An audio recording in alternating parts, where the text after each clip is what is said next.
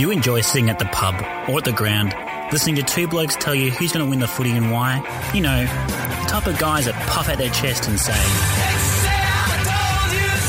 after their obscure multi comes on. Well, if you do, this is the podcast for you.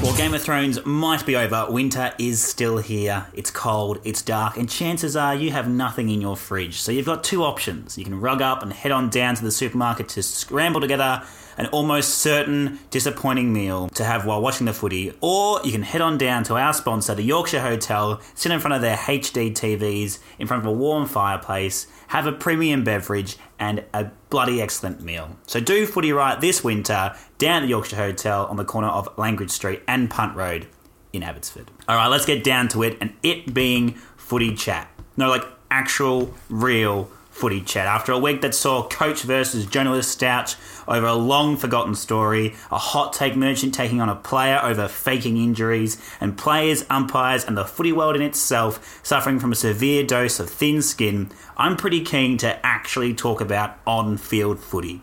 And to help me with that is the People's Pundit and a man back in terrific tipping form, the Big Baz. All right. How you doing, fella? I'm very, very well. Yourself? Not too bad. And you're streaking ahead now. You're reaching unprecedented levels of tipping form again. My third week in a row of backing in Freeman, a backfired from me tipping 9. I'm hoping we can get back on that positive ground. So we started off really well. Yep. Last couple of weeks been a bit slow, but I'm pretty confident this week. I think so. And as we said, this is where we hit our straps. So usually you can jag a few lucky ones early on. Then the middling period where it gets a bit messy, and then come about round 10 onwards, the form lines are strong. Well, the teams are reaching their zones, and there's a few more you can trust. At the moment, that trust pool's still a bit small on mine, so that's why we're struggling at the moment. And last year, to be fair, it wasn't until after the bye week we started really hitting our straps. Yeah. So hopefully, same sort of thing happens this year. You used to call me on my cell phone, late night when you need my love. Call me on my cell phone, late night when you need. Before we get to the tips and trying to make you some money, we're going to take you to Coach's Corner today. No blow up, because this week has been all about hot take merchants and headline hunting and clickbait, and I'm sick of it. So let's talk actual footy and what to do with the problems. There's clear problems and some non-problems in the footy world at each end of the ladder. And I want to discuss what do you do for each of those. So there's the heads and tails situation. And the tails is obviously Carlton. It was basically a 100-point loss. And everyone's just saying how bad it is. Yep. It's pretty obvious it's bad.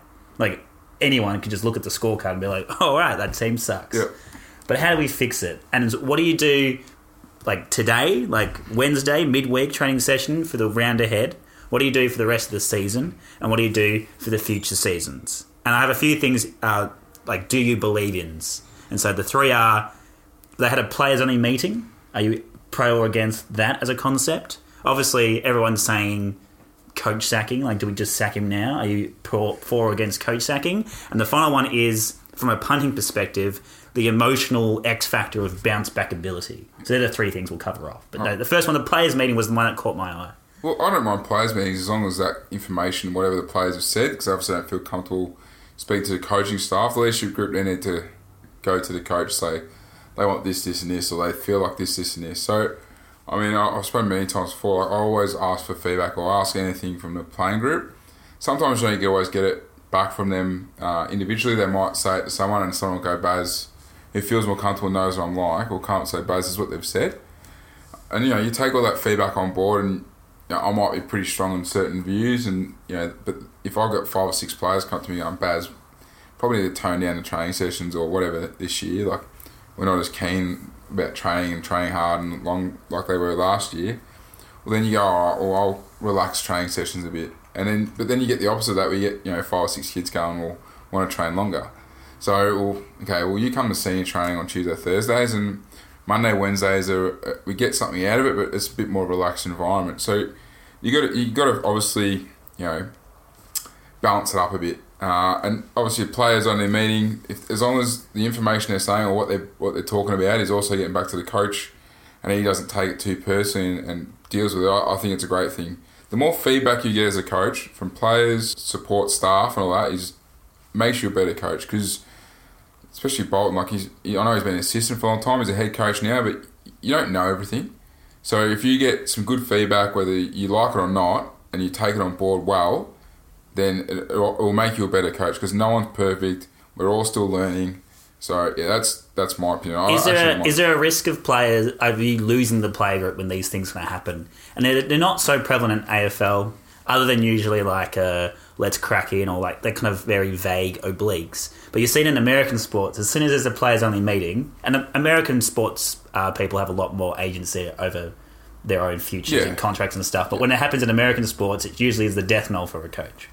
Yeah, but you look at Bucks, for example. He was obviously very strong-minded about certain ways things should be done, stuff like that. And then he got some feedback and had a meeting and all that stuff. And then he's like, oh, obviously this isn't working for me, so I need to change my approach. And now he's one of the best people to speak to. And he's not fake or anything. He's just going, well, shit, hang on a minute. And even he says himself, I should have enjoyed playing football a lot more than what I did. And it's his biggest regret. And it's because he didn't realise you could actually do both. Mm-hmm. So I think it depends how you take it as a coach and what sort of feedback you're getting from players and whether it's actually good feedback or whether it's just bad feedback.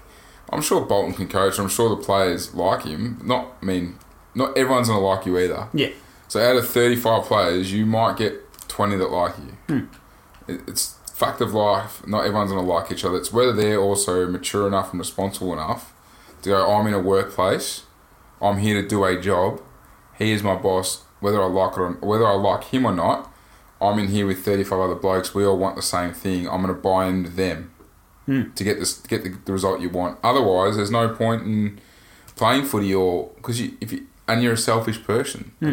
So there's many different ways you look at it, and that's why it's one thing I don't like about American sports, it's very me, selfish individual, instead of the whole team environment buying in, that sort of stuff. So that's what I think. And then from like a technical point of view, so it happens a lot in Ammo's footy, and I think it's actually one of the more reasonable things to ask Ammo's coaches. You get whacked by 100 points one week, and you often see teams bounce back the next week and actually not get whacked again very often. But how do you bounce back from that? And what do you like? Do you just back it in and can in Carlton's situation back themselves in just to come out this week and play Carlton football, or do they need to start changing things significantly on the back of last week? Obviously, a few injuries hurt Carlton at a key time, and they've, McGovern's down again, and Cruiser played all right, but no Simpson, no Doherty, no Newman, who I think's been good for them.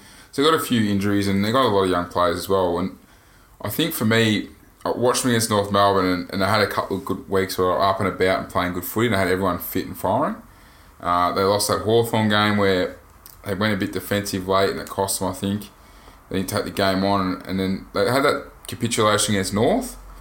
And all week the talk was, we're bouncing back, caught a bit of pressure. I reckon they got themselves up for that game against Collingwood. Big crowd, big rival, Cripps talk the talk, walk the walk, all that. But they didn't win. They fell short again. And then you look at them last week and you go, well, okay, so what they did that week, and it's, like we've talked about this before, is they got themselves up mentally prepared. They wanted to bring everything. They want to show everyone what they were about. And again, as we've said numerous times, that probably works once a year. If you go to it twice and it backfires, so say this week they've copped it all week, he goes to it again and they get done by 7, 8, 9 goals this week by St Kilda, you might as well write them off the rest of the year because the young players find it hard to get back up again.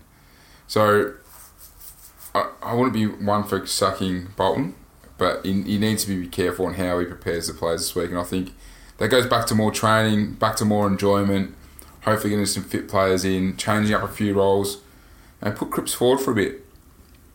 He copped a hard tag on the weekend. They were struggling going forward. Put him forward, play him deep, play Charlie on a wing. Try something different. We've seen with Melbourne when they were struggling, they tried something different. And conversely, I've also seen with Collingwood, even though they're not struggling, they do that. I think, and it probably helps that I think Bucks obviously coaches one midfielder's mentality, being a midfielder himself, but he's been very smart this year with rotating all of his mids onto the wing. So they lose a tag, and it just keeps them fresh. You're not always in the grunt work. And you see that with the other teams that struggle, Like they have this, they're one track team, so we talked about last season, and they just push their players into that. Cripps is already, I think, 300 minutes ahead now after last week on midfield minutes. As I said to you last week, he was leading the comp and leading Carlton by miles. And do you know the second, and he's leading by a long way as well, is Sam Welsh. So he's in his first year of AFL footy. He's playing bloody good football as well, but he's already, nearly 600 minutes or something. Yeah. And Cripps is ahead of him by 300 minutes. So you've got a first-year AFL draftee who's probably going to be burnt out by around 50, probably close now, and Cripps is shoveling all the workload, and he got cut out last week and got frustrated. So I'm saying, pushing forward. Collingwood did it last year with their forwards and pushed the midfielders through forward and rotating through there. This year they're doing a bit more wing and forward, and I wouldn't be surprised to see a few go across half-back now with a few injuries we've got down there as well.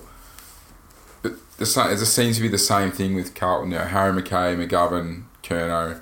Now Levi's gone back, but that was because Jones and that's out. And he's playing alright footy, but yeah, they just got to change it up a bit. And the only thing they did differently on Sunday that I saw was Savani went into the midfield for a bit. He chopped out Cripps. He played his best game, I reckon. So you see that and you go, alright, well, let's stick with him for another couple of weeks playing that role. Change a few things up. Give other players a chop out. SPS has been really, really good, but maybe he needs a break as well. And yeah, alright, it's just obviously when you're not a good team, it's harder. But you can look at Gold Coast. Everyone wrote off this year wouldn't win a game and wouldn't bring the effort, and they've got a lot of first-year players and all that stuff. And look what they're bringing every week. Yeah. Carlton are ahead of Gold Coast on a list point of view, and probably, obviously not. I reckon Gold Coast's coaching staff and all that's been put together pretty well by the AFL, but Carlton are still pretty well organised. So it can't be that hard because you see Gold Coast who have gone, right, we're going to be defensive this year. We're going to play almost a Sydney brand of footy. We're not going to get thumped. They've been thumped once, I think, this year. I mean, on the weekend they got thumped a bit, but it was wet conditions, which probably helped them out a lot, but still only 5 goals. They were competitive for a half. So, yeah, I think you just need to change it up. Maybe instead of training all week with the balls and stuff, try something different. Walk the tan like Collingwood do, or go to the gym, or go play cricket. Something, just change up, just mentally try and refresh the players. Yeah. And the other part, I think, is the bigger question about the Carlton situation is that we're obviously focused on the coach. And I think for members it's all right because a lot of members aren't footy experts. And so they just need someone to be held accountable. Yeah. But is it a coaching, and when I say coaching, a game plan flaw? Or is this actually a football department issue going back to who they recruited, when they recruited them? This is a football department issue. And because you look at that and you look at who's not playing, who they got into that club and who's not playing, and it's not the player's fault, but like for instance, like a Fasolo. This all started. Why did you get a Fasolo? And then you go back to who they got in the draft and who they brought across, and the players currently on Carlton's list who are second or third club players. Like, you're a club that wasn't going to play finals. Yeah. You definitely weren't going to compete for a premiership in the period where you got these players. So why are you topping up with a potential X factor that maybe wasn't used right at someone else? Yeah. Like, go do the Gold Coast route. Yeah. Go just get the talent and develop as a squad, not have this kind of like tops and tails list. Whereas you can't take a 30-year-old and say we're going to revolutionise your game and lose every week. Yeah. So I reckon Carlton's problems go back to Mick Morehouse. So I was thinking about today, actually. So Mitch Robertson is playing some bloody good footy at Brisbane. Yes, he had his little misdemeanors at Carlton with a few other players, but Mick Morehouse got rid of him. And Mick Morehouse coming in, when Ratton was going all right with the Blues, they kind of had something going. And they sucked him to get Morehouse in. And that all started this whole process. And when obviously he left, and then a few others have been. I think Barker took over for a bit. Now it's Ratton's. Bolton, whatever the history was. Yeah. And then Sauce comes back and trades out all these blokes, gets rid of all these players that are decent players that they probably should have kept in the end. And now you look at what's their biggest problem? It's if they had a Mitch Robertson cracking in for them, he'd be a massive help for that team right now. And there's a few others, like Bryce Gibbs would be a massive help right now. I know he wanted to go home, there's a few other factors, but, just things like that. And even, you look at this year's draft coming up and what they gave up last year. So they gave up their second round pick for Setterfield. They traded this year's first round pick for Stocker. So, and it's going to be pick one. I don't care what anyone says. We pick one, and it's probably going to be, the top 2 picks this year on equivalent, if not better, than Sam Welsh. So you've given up a lot for Stocker. Stocker would, it's unfair on the kid, and he's probably going to be known now for this. A bit of a Jack Watt situation, and it's going to probably put more pressure on him, which doesn't help. But you give up all that sort of pick for Will Setterfield. Now their first round, they don't have a first round pick this year. I think their first pick will be in the 30s or 40s. So the team finishing bottom, and their first pick isn't till late, or whenever after conversation picks and academy picks and that stuff, probably won't be to the mid to late 30s. That's a big worry. For yeah, and that's beyond the coach. That's I don't think that Carlton's biggest issue is their coaching.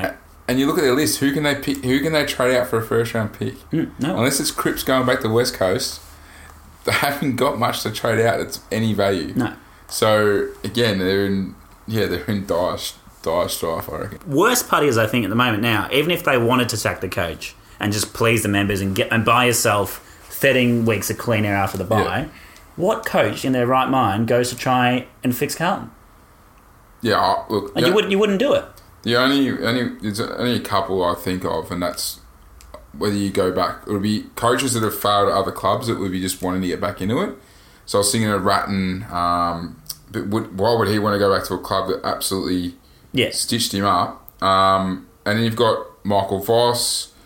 Would Lepage want to do it? So I reckon you'd have to target a coach that's had it. Went in too early. If Hurd wanted to get back into the coaching game, now that he's allowed to, apparently. Obviously, no one's going to touch Hurd, but I'm just saying, those types of blokes who have been either wronged by the system or went too early, perhaps. But then, imagine that. So, as a Carlton member, you're campaigning, saying we should take the coach, and then you go get a Voss, or then you go get a Lepage. Yeah, that's not a great look. What they want is a Clarkson. But they're not going to get a Clarkson. Of course not. Especially that football department the way it is at the moment, and you even look back and go, well, they lost a pretty good football manager last year. Was it McKay? So he obviously left, and he was pretty good at his job.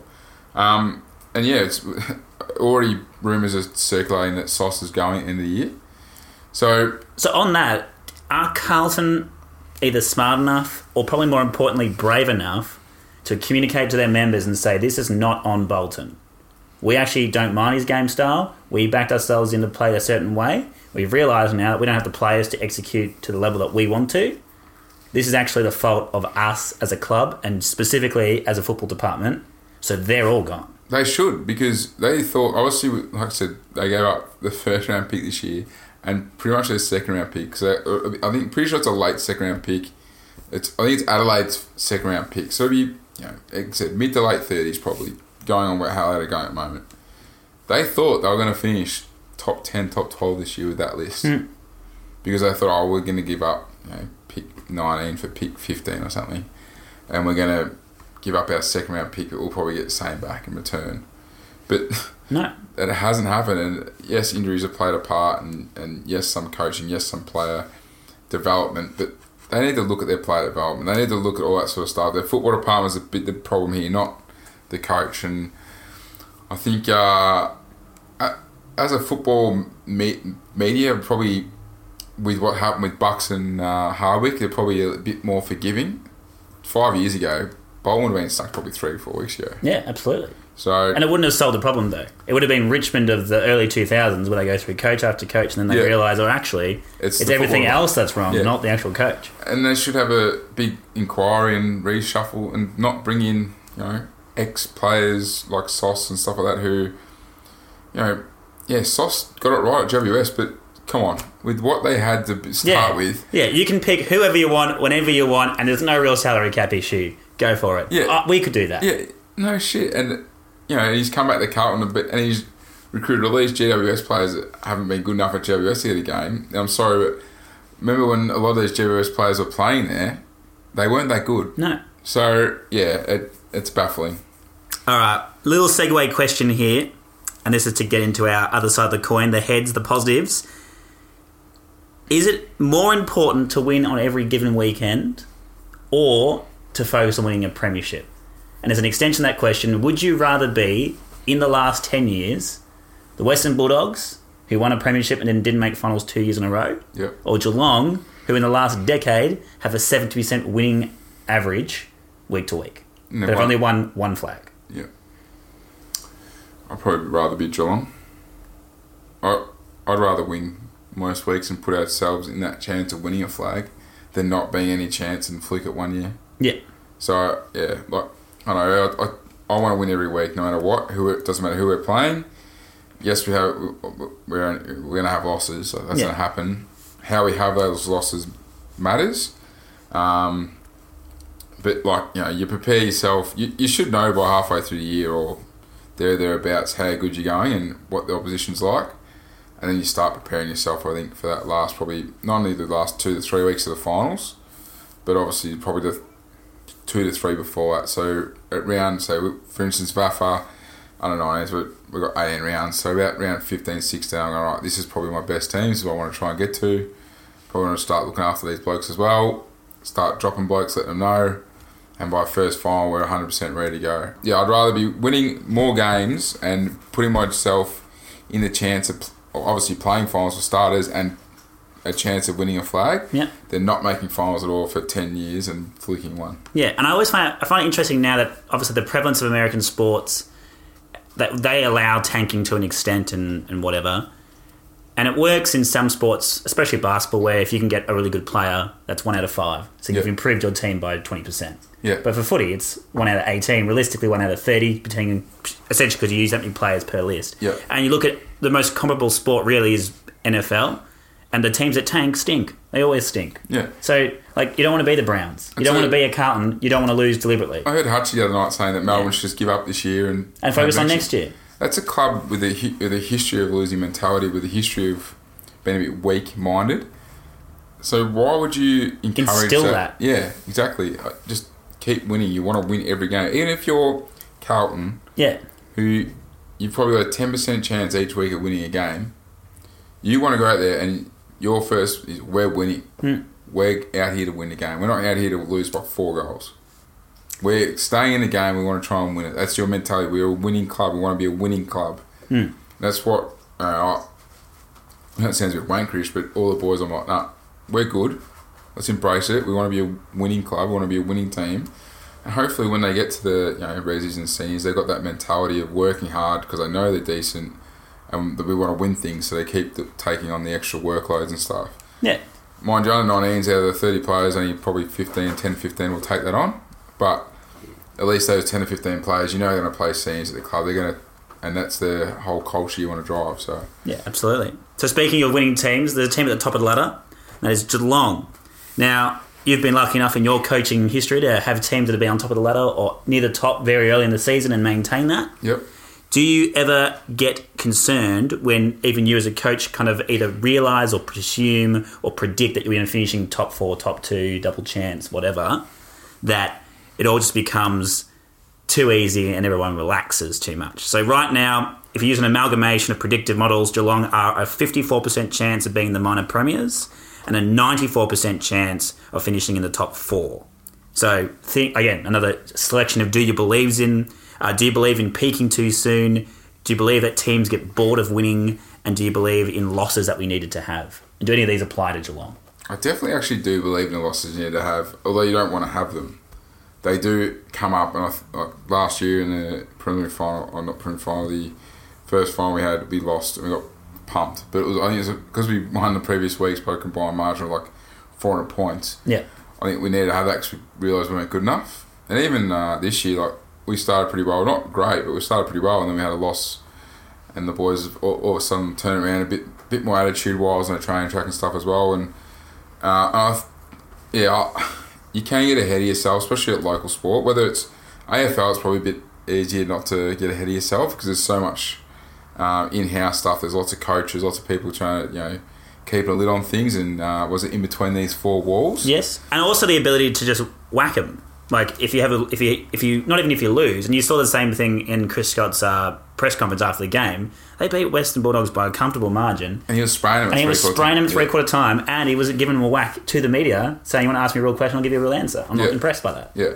So yeah, and then it's their job. So you can get away with that AFL. Yeah, you can't do get it away at Amos that no one turns up. Yeah, exactly. So you got to make sure you get the right feel for everything that happens. But yeah, look, losses are, like I said, they're good things and they're bad things because it's a chance to learn. And obviously it's a loss, so it's not great. But it's always a good chance to learn. So like I said, you don't want to lose. I never want to lose. To be honest. I want to win all the time, and I want to be good enough to win all the time. But if you have a loss, you learn from it. You know, I grow from it, players grow from it, then it's all good. Yeah. Or the AFL coaches or players grow from it, it's all good. But yeah. And so on to Geelong to round out this little segment here. I'm almost with you. So I've been on the Geelong bandwagon all season.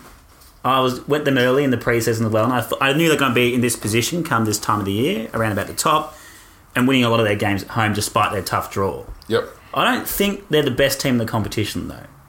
No. I think they might finish on top because they've got a pretty nice draw. They've got a pretty nice draw. They've already beaten West Coast at home. They've already beaten you guys in round one. So they've ticked some big boxes against teams that are going to be hard to beat come the end of the season. Yep. But I would have Collingwood and GWS above them at the moment. And now you see West Coast coming back into form and Richmond overcoming all their injuries. Like they're maybe even in the second tier of that five.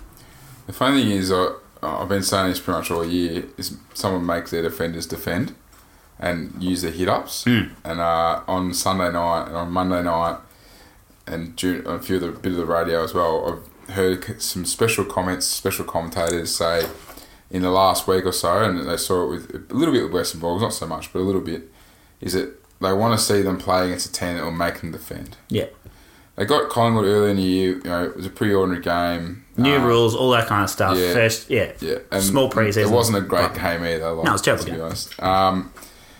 They got West Coast. They got a hold of West Coast, and obviously we saw West Coast going through a flat patch. But just remember, West Coast also flogged GWS and flogged Collingwood. And they've played. Collingwood and GWS at the moment are playing some probably the better football we've seen. I just think that I'm not sold on them yet, and they've done this before. They've got a history of this until they win a final and win some finals. You know, in the last pretty much since Scott's taken over, he won the grand final and hasn't done much since. So, yeah, I'm still not sold on them, and I'm happy to be wrong. I'm happy for people to sledge me after if I'm wrong and cop it on the chin like I always do. But I'm still not sold. Yeah, and so the problem for them long term is they are still a team that loves to score from their back 50. Yep, and we've seen that doesn't work. It doesn't work, especially against the good teams. Yep. And then the teams they're going to come up against, so they beat West Coast because they do the similar thing. And I think on the day, they were obviously better than West Coast. And in the last month prior to that, they were a better team than West Coast. Yep. Go home, tickety-tickety. But if they play against an in form and like turned up GWS or a Richmond or a Collingwood, they're all front half teams. We saw GWS beat them. Yeah. So they're all front half teams that apply frontal pressure. Yep. And that conceding 10 extra inside 50s won't work. Okay, so last comment on Geelong is, as a coach, if you're Chris Scott, do you start tweaking your game style that wins week to week in an attempt to win in September? Bloody earth. You need to start... Well, he's got a good start now. You don't want to be changing everything, but you want to try and keep more forward half pressure, keep the ball in your half more often than not, and you'll probably want to try a few different other things just to make sure you got... So Gary Abbott goes down because he's played every game so far this year. Danger gets hurt or something like that. You've got some fallback options. The players used by club, I reckon Geelong...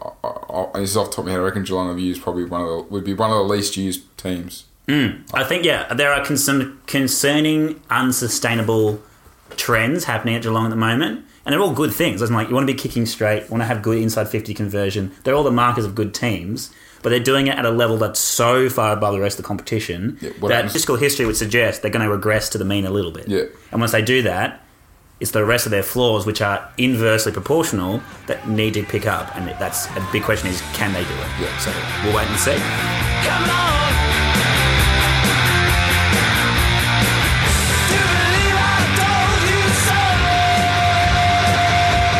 On to our previews for round 10. And we've got a nice even split between upset alerts and sure things. And I'm a bit concerned here. So you have to be my you're my consult here. You're my second opinion. But I honestly believe the bookies have got this wrong on 3 of them are major wrongs, in my opinion. Major upset alerts, which shouldn't even be considered upsets. Just like they have the odds wrong. This is the most obvious one for mine.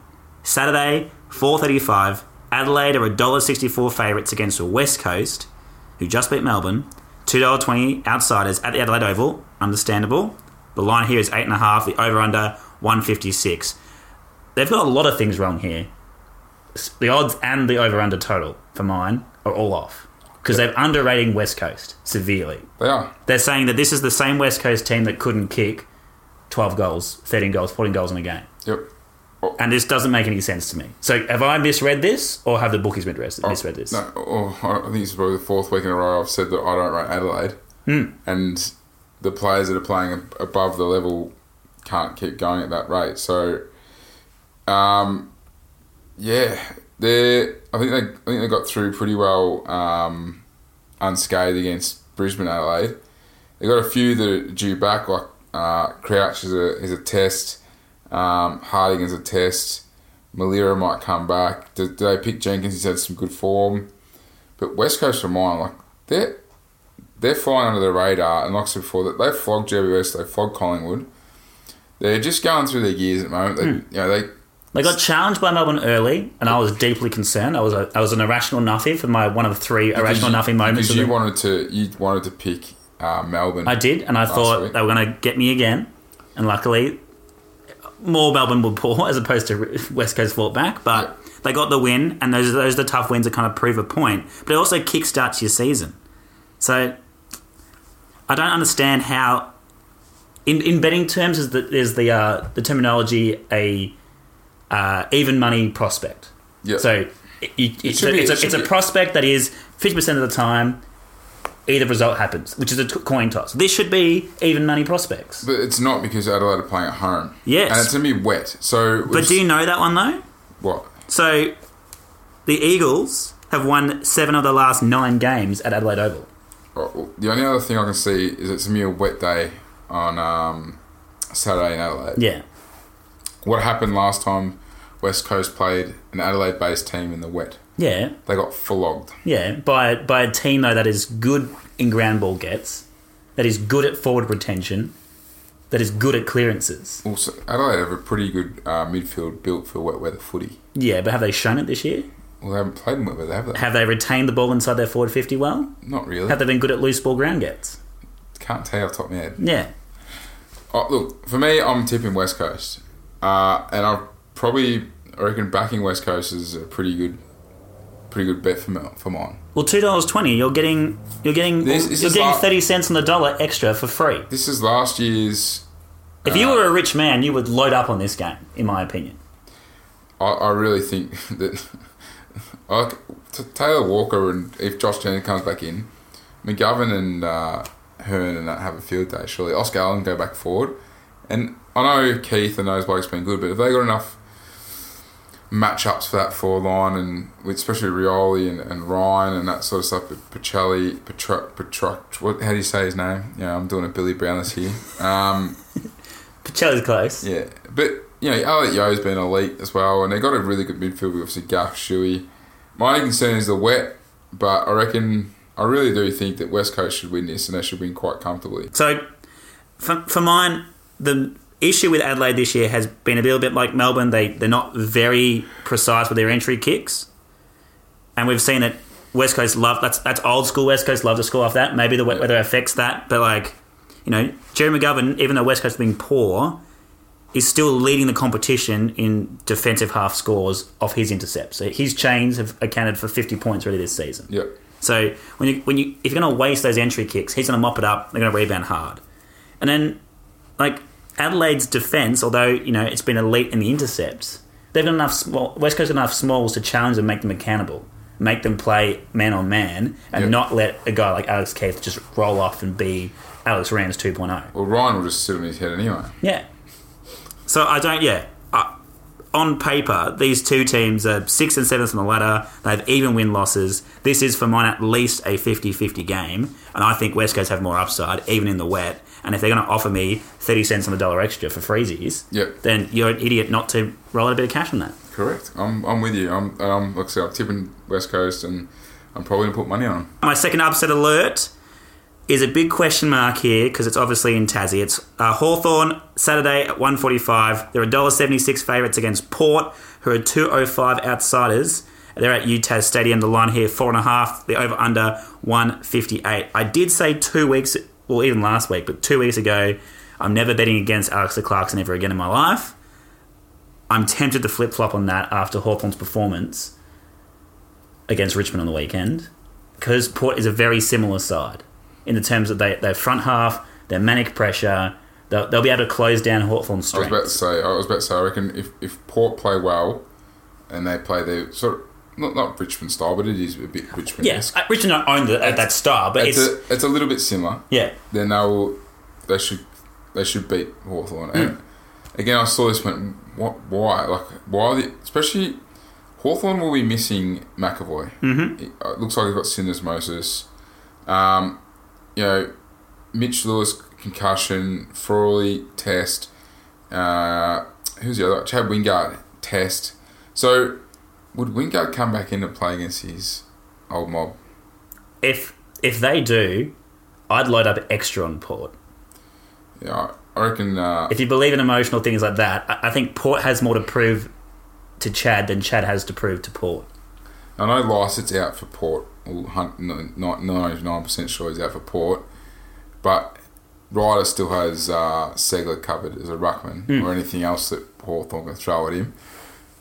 Their midfield is, I reckon, a lot stronger than Hawthorn's, and they probably looks like they will probably get Robbie Gray back, and Jonas probably comes back, and then you look forward at the ball, and as long as they play their part, especially Robbie Gray back, he'll probably play majority forward.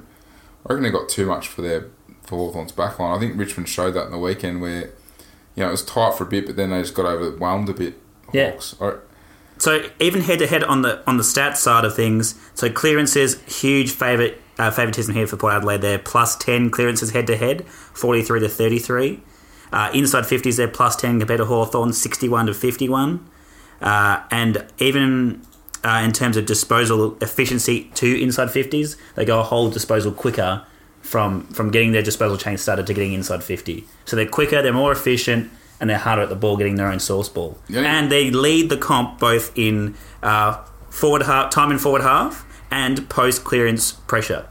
The only thing that worries me about Port is the last 2 weeks I've watched them against since Adelaide, where they struggled to score. They went inside 50 a lot. I think they went inside 50 more than Adelaide in the end, but struggled to score. And then on the weekend, they had dominance. Where I was watching the game, and it felt like the whole quarter was in their forward half. I know it was wet and it wasn't great conditions, and Gold Coast pushing plenty of numbers behind the footy, but again, they struggled to score. So that's my only concern, that Hawthorn, we know what they're like. They can set a game plan. They did it really, really well against JWS.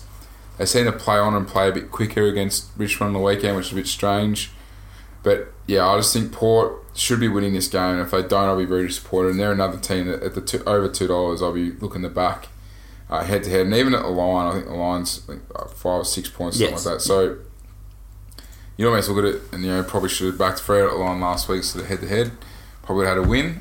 So maybe instead of going head to head on the roughies, we go to line instead if it's reasonable. Yep, fair enough. The last factor there, when you said about not kicking straight or making the most of their scoring opportunities, this has been the first season in a long time where scoring shots has been more important than goal accuracy. Yep. So in terms of determining winners, just getting the shots at goal, it doesn't matter really how often you kick straight or not, just having those opportunities is a stronger determining factor for wins than actually kicking straight. So an interesting one there, and one for the old armchair pundits on TV to remember. The skill level's not down, the intensity is up. So listen to old mate Bucks. Actually, there was a stat on the couch about players who score per disposal, or how many scoring they're involved in per disposal. And I think like Zorko, he averages 21 disposals a game, but he's involved in so much of Brisbane's scoring. Yeah. And there was one, and they Warple showed was Warple, is the worst. Yeah. Like, so he gets 28 touches, but doesn't get. If he gets 28 touches, doesn't affect the game. It might resolve in one goal for the whole game or something. So I think teams will be happy that Warple gets it, and not your likes for Amir and Burgoyne and Bruce Smith, those sorts of blokes, Shield, because they're the ones that are going to hurt you. Moving on to some more dubious upset alerts. This one's the last game of the round, Sunday at 5:20. Fremantle are $1.72 favourites. They're hosting Brisbane, $2.10 outsiders. They're at Optus Stadium. The line here, just 4.5. The over-under, 173, which is another interesting line to talk about a little bit later on. Again, is it just that are the bookies just not trusting Brisbane travelling the other side of the country to Optus because they knocked off Adelaide when they could have fallen over? And Geez, they should have fallen over. And former iterations of Brisbane would have fallen over? Yeah, they cost us the line bet that game because they were up by 21 with 8 minutes to go. Yeah. I turned it off, going, I'll just go check my account later. Yep. And then I'm flicking onto the Geelong Western Bulldogs game, so they won by a point. But what the happened? Yeah. Like, what happened? Anyway, it's the only reason it's a young side travelling to Perth, and they've been up and about for most of the year, obviously. Freo have been pretty disappointed the last 3 weeks. I've been on their bandwagon. I reckon they've got a good side, but again, like Taberner was out and stuff like that, and their forline is just falling down. You just got to, and I've spoken about this before, Lob should not be rucking, should not be number one ruckman. He needs to play forward with Hogan and have that extra foil with McCarthy or whoever else they pick. I really want to back Brisbane here, but I don't trust either team enough to. This would be a circled game for both clubs. So Brisbane's currently in the top 8. Yep. This is the game that they must win to really solidify themselves in that top 8. Because if you actually look at either team around them, you'd say the other 5 are probably going to stay there. Give or take Adelaide, depending on how much you buy into Adelaide, and give and take if they win this week. But other than that, the rest are proper contenders in the same period here as Brisbane. Yep. If they go over and win in Fremantle, you can pretty much start saying, if you're a Brisbane fan, don't be too busy in September. Well, I still think Brisbane are a better side overall in Fremantle. Like, if you put on neutral ground. Yep. I think Brisbane are travelling a lot better than Fremantle. Fremantle are only scoring 1 point on average more than last year, so even though we still have 2 games where they kick big scores, I think there's still a team that struggles to score, and that's, I've seen them enough to know they butcher the footy going inside 50. And I just think Brisbane will play an open style of game, and they will take it on. We know how they play. Lachie Neale's have probably a massive game. Every part of me wants to tip and back Brisbane. I'm going to give you more excuses then. So, clearance, they have a clear clearance dominance. They also have a clear hit-outs dominance. Because they've got Steph Martin. He's one of the best ruckmen in the comp. There you go. No one... And so if they continue... They've still got McKinney and those sorts of blokes who chip in as well. So if they continue to play lob, they're going to get not only the hit-out advantage, but also hit-out to advantage, and the clearance advantage. Brisbane are the best team in the competition from scoring from clearance. So that's already way in Brisbane's favour. On top of that, they're leading. They have massive upside on the inside 50s and scores per game, and they also tackle harder than Fremantle. So when Fremantle doesn't win their own ball, they don't get it back off someone else either. They're not a huge pressure team. They need to win it at the source to keep it, and then they turn over too much with their poor kicking. It all leans into Brisbane a lot. The only other thing I've seen, if Hodge plays, I'm probably more confident. Do you reckon Hodge travels to Perth? I think because he didn't play last week. I think this is the game they have to win. I think they would have gone. I reckon some clubs have things like scheduled losses, and I reckon Chris Fagan's probably smart enough to do that without telling the boys. Yep. And he didn't play Hodge last week because he could have seen that as a scheduled loss. Adelaide, everyone's rating them. They're up and about. They go up there. Tough game. We can afford to lose that one. I don't think he thinks they can afford to lose against Fremantle. If he travels or he gets selected on tomorrow night, I reckon I get him still around 220 for Brisbane. I reckon I'll be taking it. But if he's not playing, then I'll be a bit more hesitant because we saw in the last 10 minutes they lost a bit of composure down there. Absolutely. And he's shot. It's a good learning curve for him, so I'd go through a tape and have some good learnings from it, and players will get better for it. But it shows how important and how good he still is, Hodgie, because he would have kept him calm. And my last one, and this is just based on one of my favourite things I talked about, bounce back ability. And if this club has it, if they have ticker, they could produce it on the weekend. Sunday, 3:20. It's almost much-watch viewing if you really like train crash reality TV. St Kilda are $1.38 favourites against Carlton, $3 outsiders. They're playing at Marvel Stadium, which helps Carlton in my opinion. The line here is 3 goals, the over-under 163. Just tip St Kilda to move on. So there's no bounce back ability here for Carlton? No chance. None at all? None. Not even the fact that St Kilda's on the slide? No. St Kilda's last 4 weeks have been a lot more credible and a lot more consistent, and Carlton, I think, if he goes to the well again with the emotional stuff and it doesn't start well, then this could be bad. It could be very bad. And it's interesting in terms of the stats, in terms of like all the KPI. It's weird how much Carlton's getting beaten by and how often they're losing, considering all the things they do right. And on the reverse, there's a lot of negative stats and KPIs for St Kilda, and they're not doing as poorly as I had imagined. They are defying their own characteristics a lot here. But at the end of the day, one team's winning or finding ways to win, and one team's losing and finding ways to lose. So it makes more sense to pick the winner. Well, they're probably going to get Simpson and Plough back, probably. Yeah. You know, like, again, we're talking Wednesday night. SPS misses, Murphy misses, Jones misses, and maybe Cunningham. Yeah. And I don't know why McGovern's... He comes on and off that often in a game, injured or sore. They're obviously nursing him through. Just get him right. Like, you've put a lot of money into him. So, as St Kilda, you know, we know about their injury list, but, you know, I reckon they're all right. Like, if they play what they did last week, that they got too much for Carlton. Yeah. And as you said, I think this game could get killed off early from a St Kilda point of view. And it's another one that I think Richo would be circling, because I think he's very thankful that some other teams have had really poor starts of the season, because he's had to be able to get a couple of wins, and then suddenly went from, I'll be the first one sacked to, how good's AFL coaching? He was lucky they beat Gold Coast round 1, I'll tell you. Absolutely. How sliding doors that could have been. On to our sure things. We'll start with Baz's favourite. He loves it when I do this. Friday, $7.50. Sydney, $3 outsiders. Collingwood, $1.36 favourites. The line here is 3 goals. The over-under, 165. Surely you're confident about beating Sydney in Sydney. It always worries me because it's always a close game between Sydney. We never really thump them. Mm-hmm. It's always pretty tight, especially up there at the SCG. Like, if you go through history, you'll see it's always been tight games. It's always one of those ones where even when Sydney are flying and we're nowhere near it, it's always tight. I think we play a similar sort of football. And to be fair, Sydney will probably... We've lost to clearances, contested footy and all those things the last 4 weeks. Yeah. Still won. So Bucks is, I know, is harping on it a bit, you know, wants the midfield to do more and use Grundy's, you know... Yeah, dominance in the ruck. Dominance. Yeah. That's the only thing that worries me, and I've said it the last 4 weeks. The only thing that worries me, if the midfield does get on top of us and they start scoring, we could be in strife. Well, luckily, City doesn't score very heavily. Yep. They're not particularly good going inside 50, and they can't really find anyone to kick them goals, especially when Buddy's not there. Yep. Your back line's pretty good, and your forward line's full of X Factor. So Collingwood obviously win, in my opinion.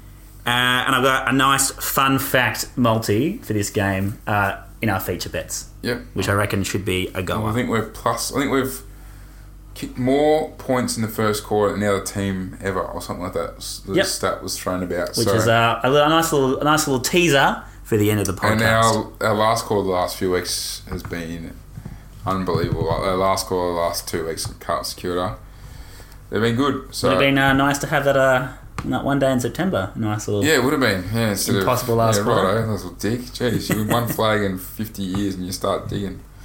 No, I'm just saying, it would have been nice, wouldn't it? You've been a much happier man. Saturday, 2:10, the Western Bulldogs are hosting North Melbourne at Marvel Stadium. The Doggies are $1.61 favourites. The Brews... Can I just stop you there? $2.25 outsiders. No one cares about this game. No one at all? No, Western Bulldogs tip. Let's move on.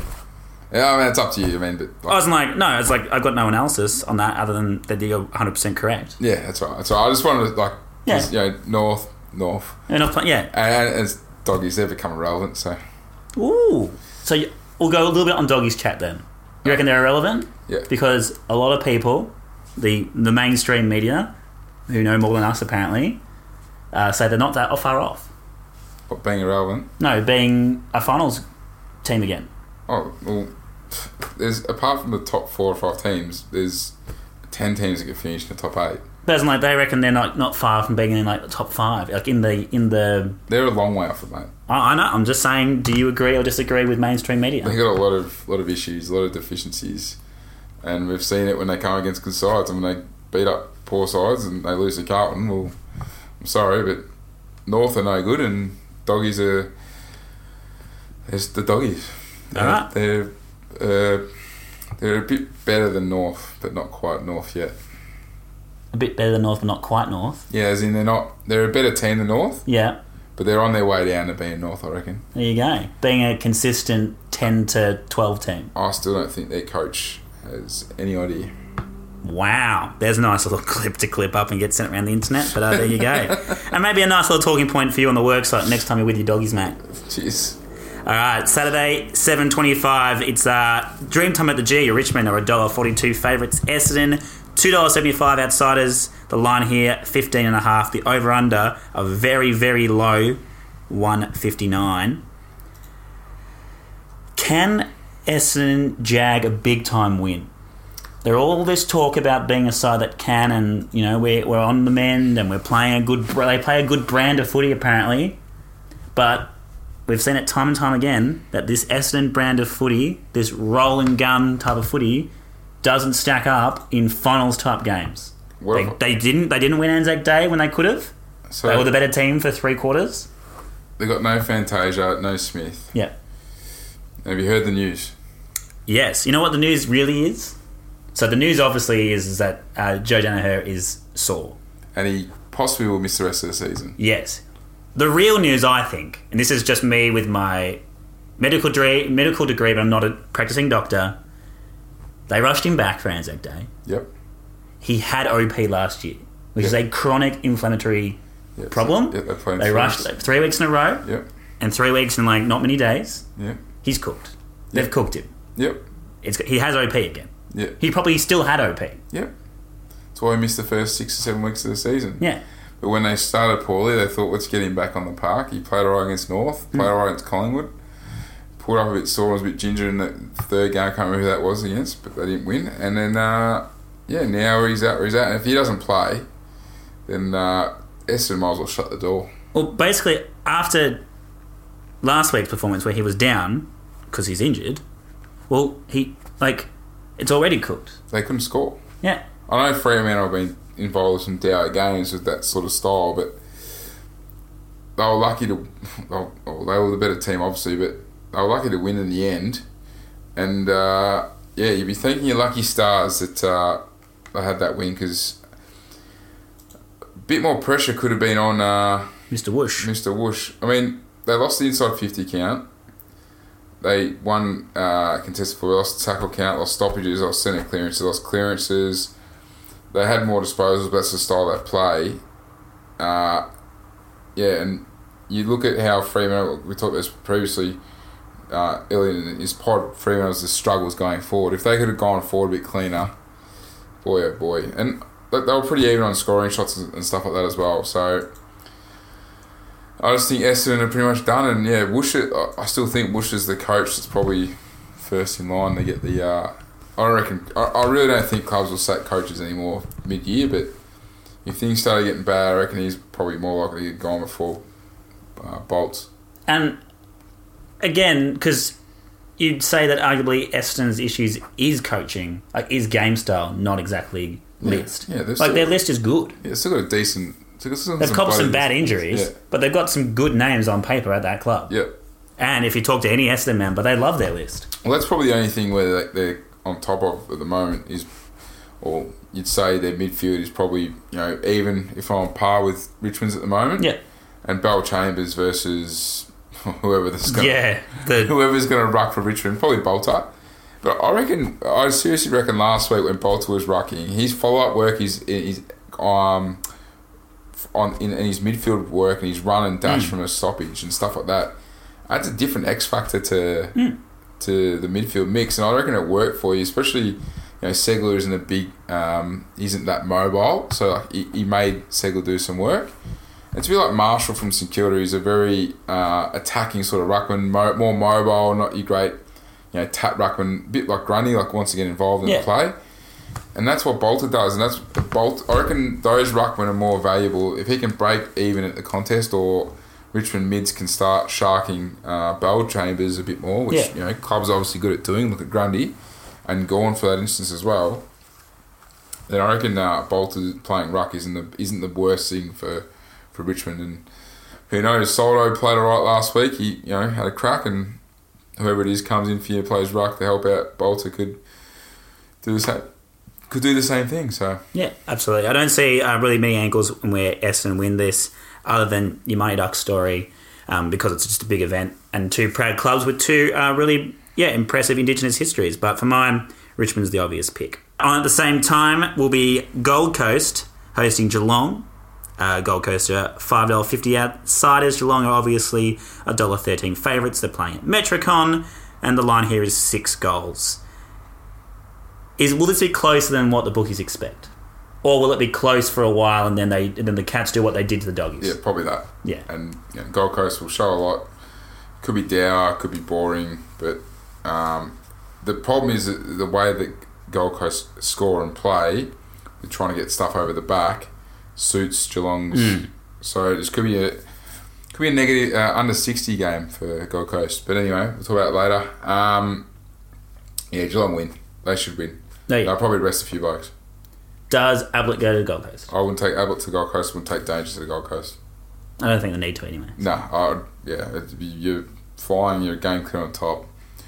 Why take players that are 80%, 70%, or an Ablett who's played every game this year and been outstanding?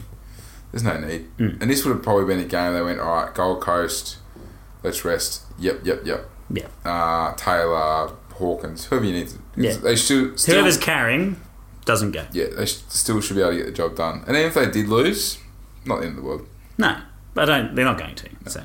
And Sunday, the last game here. I had this as a 50-50, and then I thought, stuff it.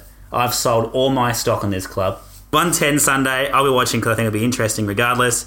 Melbourne are $2.47 outsiders at home to the Giants, who have the world's worst MCG record. They're $1.50 favourites. The line here is 2 goals. They're under 165. Part of me was like, I reckon Melbourne could bounce back. They apparently, and again, I don't know when I missed the memo as a person who works in football media that I am contractually obligated to talk up Melbourne's football club. Because they came out in every paper and every TV show is saying how great they played on the weekend to West Coast. They dominated that first quarter and then they lost a game they should have won. That is not a good performance. No, that's a bad performance. I think I messaged you on the night saying, is it just me or is the commentary on Channel 7 very Melbourne bias? It's all... Why does everyone want this club to succeed so much? They're not very good. And this is the perfect game for JWS as well. In all honesty, this is probably the worst game because in one hand you got JWS you can't trust yet. You can't trust them because sometimes they don't show up and they suck at the G. They should have beaten Hawthorn. Yeah. It was literally a change. They probably would have had to have gone out and done some running after the game last week. Yeah. So they probably didn't cover enough Ks. They're coming against a team who is struggling in every aspect of their game except for getting the ball forward and not being able to kick. How does a player not kick 30 metres? I haven't seen a player at Petrarca's done it about 5 times already this year. Had set shot, 30-35 out, and it's shanked and it hasn't made the distance. It baffles me. Anyway, apparently it's his ball drop. I think it's a lot more than that. But anyway, how could you not tip JWS? You have to. You could not tip JWS, and you could not take them at the line, surely. They have to win this by more than 2 goals. No, definitely. It's my lock of the week. This is... There is no angle here in which Melbourne are a better team than GWS. And yes, hoodoos exist, and I think we'll get it out there in the open. A giant MCG hoodoo. They have played 16 games of the MCG for 2 wins over 7.5 years. All right, a lot of those years they were crap. They were a brand new side, so they don't count. Yep. So they haven't got rid of that hoodoo yet. Hawthorn are a very good side with a very good coach. I reckon. Melbourne are an average side with an average coach at best. And I reckon there's a bit of old school JWS where they thought they'd rock up and beat Hawthorn. I reckon, and Leon Cameron has already acknowledged it, so he's already pepping them up for it. Yeah. And I just cannot see it for the life of me. With the way they kick that footy sometimes, especially a few of their backmen, Frosty's one of them, and their forward line entries and... a decent side last week probably would have knocked off West Coast because they're still going through things in first gear. They flicked into second and a bit of third for 10 minutes that last quarter.